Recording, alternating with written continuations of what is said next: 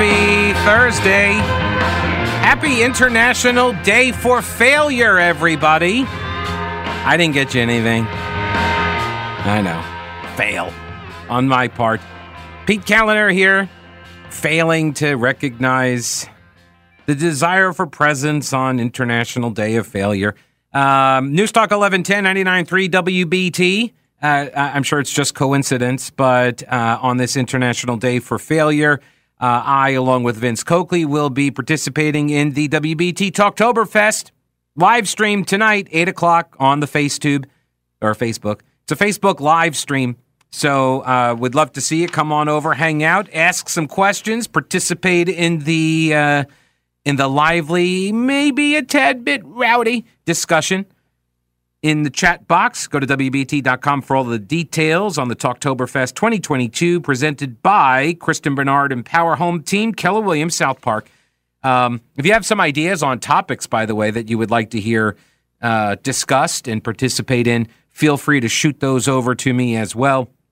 You can do that at pete@thepetecalendarshow.com. That's my email. You can hit me up on Twitter at Pete Callender as well. The phone numbers for the program, as always, 704-570-1110, 1-800-WBT-1110. It is, I'm not kidding, it is actually International Day for Failure. So, I don't think, well, maybe, but I'm not sure. I don't think that they want you to go out and attempt to fail on purpose, because it is called National Day for Failure.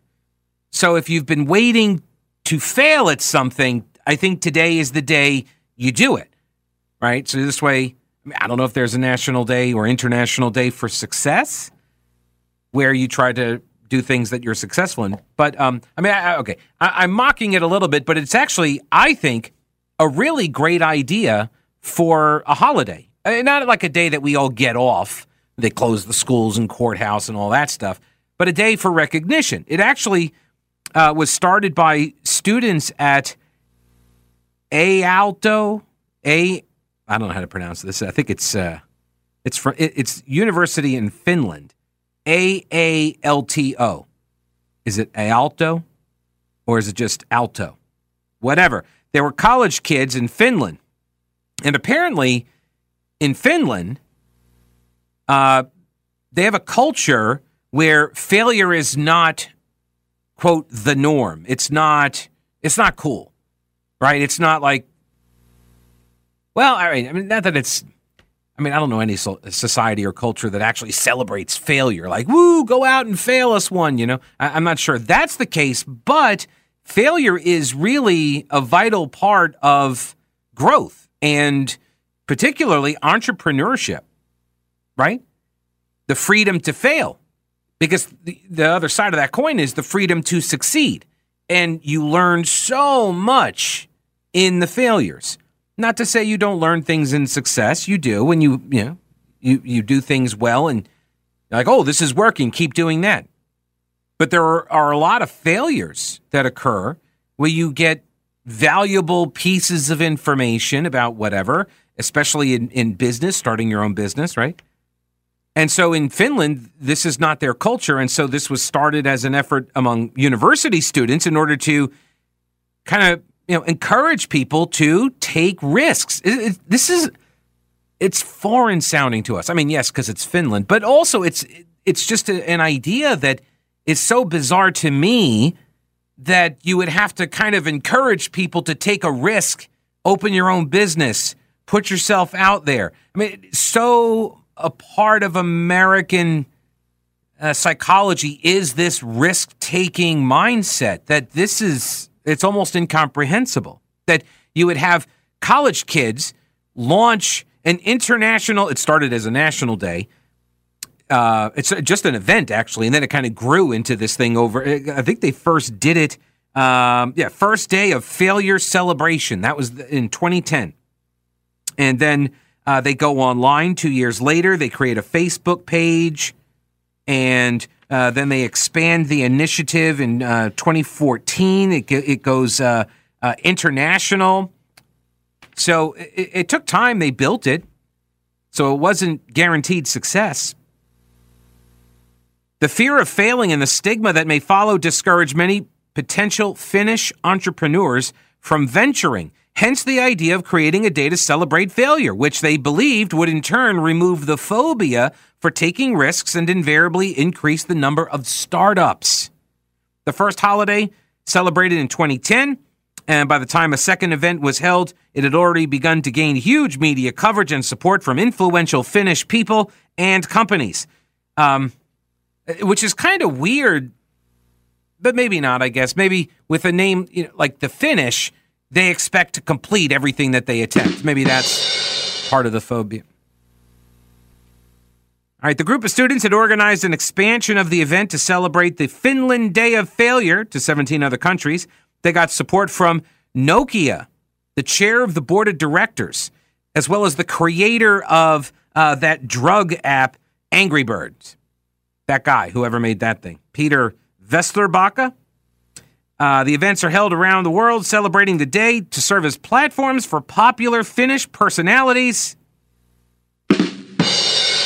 Really? Like popular Finnish personalities? If I didn't just name one, the guy who created Angry Birds, Peter Vesterbacka. Yes, the well-known Angry Birds creator, Peter Vesterbacka. Or Jorma Ollila. Old Jorma. What's Jorma up to nowadays? Well, he's the chair of Nokia. Actually, I don't know if Jorma is a guy or a girl. I apologize if I am misgendering the chair of the board of directors for Nokia. And the idea around the day is to spread the argument that making mistakes and failing is normal and is even an invaluable part of a person's growth and eventual success. And this is so true. This is why I'm bringing this up. Because throughout the day today, if you've got a tale of failure, I would love to hear it. Seriously. I will tell you, I've got a story of failure, a couple of them, in my own life. But here's the thing. You learn from the failures. So even the stories of failure, right? It tells you something about the person. This is one of the things I noticed when I would whenever I would talk to people that were really successful in business or in life in general or whatever. They're really successful, particularly business people that have built large empires, right? Businesses that are huge. They would talk about the obstacles they had to overcome at the very beginning. It's like the startup days or the days that they always sort of look back to. It's like the most amount of fun. They got no sleep. They were broke. They were burning at both ends. And it was the most exciting time, exhilarating time, and fun time. And because it was the unknown, right? You were taking this risk, and and I can tell you, I have done that. It's terrifying and it's invigorating. And there's I describe it as a switch that gets flipped in your brain. And once you see that, once you feel it, once you live in that for a little while, you can never not know it again. It's always there. There's always this part of your brain that's now activated. I'm not kidding. This is as best I can describe it. And you know me, I'm a professional communicator, so hopefully, I'm doing a decent job of that. But if not, today would be the day to fail at it. Today would be the day.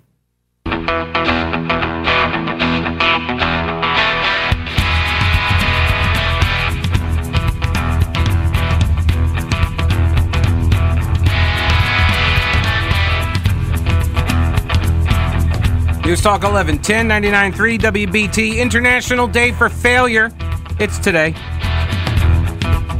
And so here you go. For example, in my own personal life, failure. I did well academically for the most part, for most of my academic career. But I would always get in trouble for the behavioral things. The most common through line in all of my report cards was speaks at inappropriate times and is disruptive in class. See? And so this was obviously, I got in trouble. My mom would make me write letters of apology to all of the teachers. How dare you, disrupt their classes and all of this. And so, that was, every single report card, every quarter for most of my K-12 academic life. I was getting those types of report cards. I was getting that kind of punishment. I have to write the letter of apology again and all of that. So, kind of failure, right? But look at how I've grown from that failure, right? Now, the fact that I had to write the same letter over and over and over again came in very handy as a reporter, writing the same, out cues and covering the same stories and stuff, but also being disruptive. I turned it into a career, speaking at inappropriate times. So I turned it around. That failure for so many years, I actually monetized. Yes, okay. But I did learn to speak at the appropriate time. So I did have to make some course corrections because you got to hit the posts, right? You got to get out on time. You got to throw to commercial breaks. So you got to have some structure here in this biz. But in seriousness, this was one of my failures, which I thought was my failure, was when I sat in this chair over a decade ago. So I was a reporter for like 9 years, I want to say. I don't remember the exact dates, but it was almost like 10 years I was a reporter in the WBT newsroom. And then I started doing some fill-in work for the various hosts on WBT. When Tara Servatius went out on maternity leave, I filled in for her. I would fill in for John Hancock.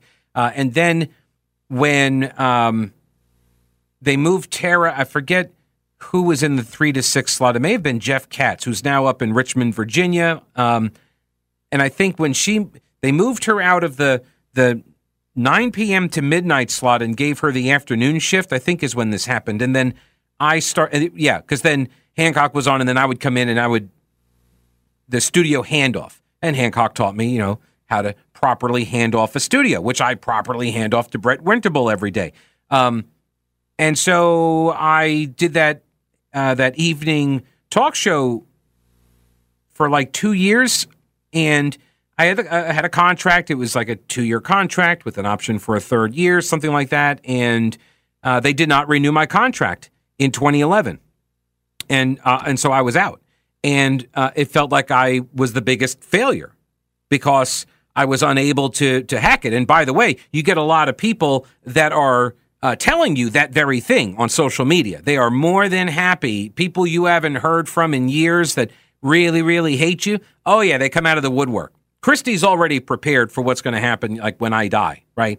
All the people that hate me will come out and say the most vicious things and try to wound her and my family and friends because you're not going to hurt me at that point, right? I'm dead. So it's to hurt everybody else. And there are people that are motivated to do that. I am not one of those people, but there are people like that. And they came out to reinforce this idea of failure. And look, there aren't a lot of these jobs in America. And at the time in 2011, there weren't a lot of radio stations that were doing news talk, and fewer hosts out there. And so I went to work for News 14. I went to television because I didn't want to be a guy that dragged his family all over the country chasing, this radio gig. I didn't want to do that. So I do the News 14 gig, and right before I went to work for them, I had done a couple of fill-in shifts in Asheville, and for a guy who was doing fill-in for me down in Charlotte. Well, he quits his job up there. I then get a call out of the blue, hey, do you want to get back into radio? You should apply for this job. And so I did. And that's where I went to Asheville for 9 years. I was up there. And by the way, I knew it was a bankrupt company when I went to work for him. And I always anticipated it was only going to be a short-term thing, but it lasted 9 years.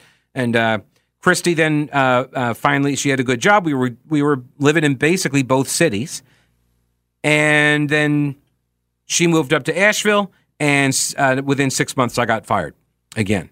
And then I did a podcast, very successful podcast, and that's how I ended up here.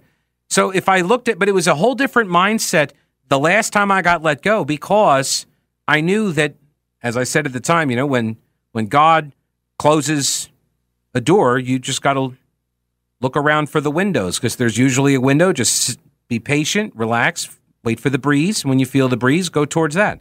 Also, when the doors close on you, you could just open it again because they're doors. Like, that's how they work.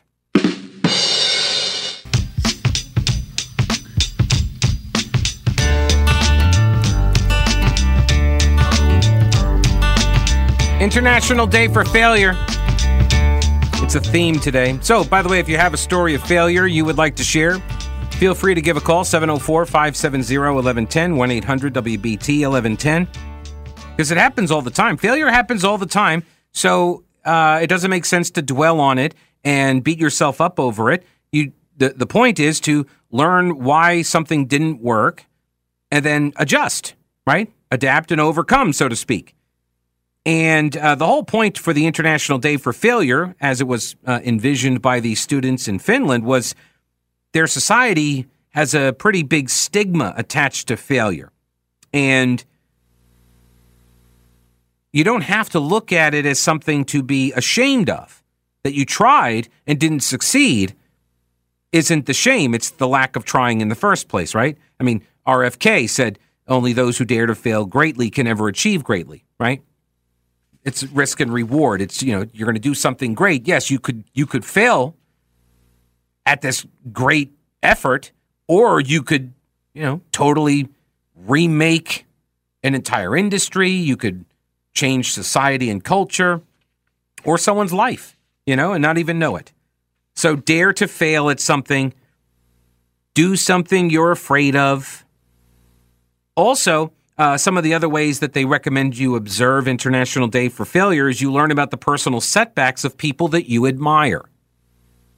This, we've all heard the stories about Colonel Sanders, right? Turned down for the patent for his chicken, like 1,000 times or whatever. Same thing like Lincoln. And I mean, every successful person has had setbacks. It's how you deal with it and how you overcome it. And, you can learn from other people's failures as well. And that's empowering. This way, you don't have to make the mistake that they made. And by the way, a lot of times people are more than happy to let you know about their mistake. For example, on this International Day for Failure, I got this story sent to me from a listener named Hans, who is from Belgium. And it's from some Belgian website. Front News. N-I-E-U-W-S. News. So it's like spelled the same way it sounds. That's so wild. Anyway, Belgium, European photovoltaic plants and battery cell manufacturing facilities are closing temporarily or shutting down altogether due to high electricity prices. Solar panel manufacturers are closing in Europe because they can't afford to keep the lights on. That deserves one of those. Sure, why not? It's Europeans are reduced to installers while panel production shifts to where? China and its coal-fired economy. Yeah, because electricity is so much cheaper there. Most of the wind turbine industry has already moved to China as well.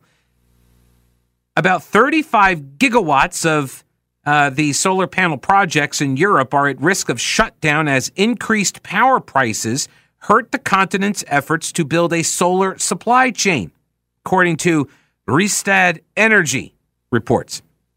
The consultancy notes that the energy-intensive nature of both solar photovoltaic plants, PV, and battery cell manufacturing processes are causing some operators to temporarily close or give up their manufacturing facilities as the cost of doing business escalates. So they have made electricity so expensive now in Europe that the manufacturing facilities that are supposed to be cranking out the solar panels that are supposed to make electricity so much cheaper and affordable and green for everybody, that they can't manufacture the panels anymore, so they got to manufacture them over in China, which is powered by coal, and then shipped back to Europe to install in order to generate electricity, which is apparently not enough to run the plants. Do they still call this stuff renewable? I don't think that's renewable, right? This isn't a renewable. You're running at a loss, are you not? By the way, Hans also told me that in his native country of Belgium, they've been handing out government subsidies for the solar. And so many people took advantage of them. Look, and I got solar panels on my roof as well. It's a prepper play, but still, I got the solar panels. And GovCo is going to give me money back. I will take it, absolutely. My money, give it back. Now so the solar panel buyers put the panels up, and then they got the discounts, they got the tax rebates, right? And now they're cranking out their own power, so they're using less electricity from the grid, from the power producers, from the electric companies, right? So what happens? Well, the electric companies now, they're not making enough money. They need more money.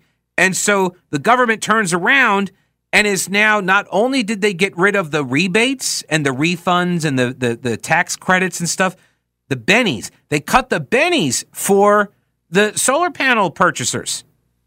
So people who were sold this idea, hey, go on out, get a panel, and you'll get some tax money back and you'll get some discounted electricity, they now have lost the subsidy. They lost the rebate. Oh, and government turned around and taxed them. Slapped an additional tax on them because they need more money to fund the electric companies because people have their own energy. So what has happened? What's the end result? People came out of pocket, bought solar panels, and now they're being charged the same amount of money, if not more, for having solar panels and not even relying on the electric grid, which now they have to subsidize. So they've inverted the subsidy. That's all that they've done. So there you go. There's a story for this International Day of Failure. Oh, I also have I got an update here on the Lincoln Project on this International Day for Failure. Oh yeah, you're going to want to hear this.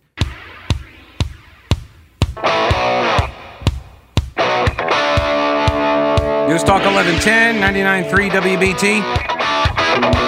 International Day for Failures.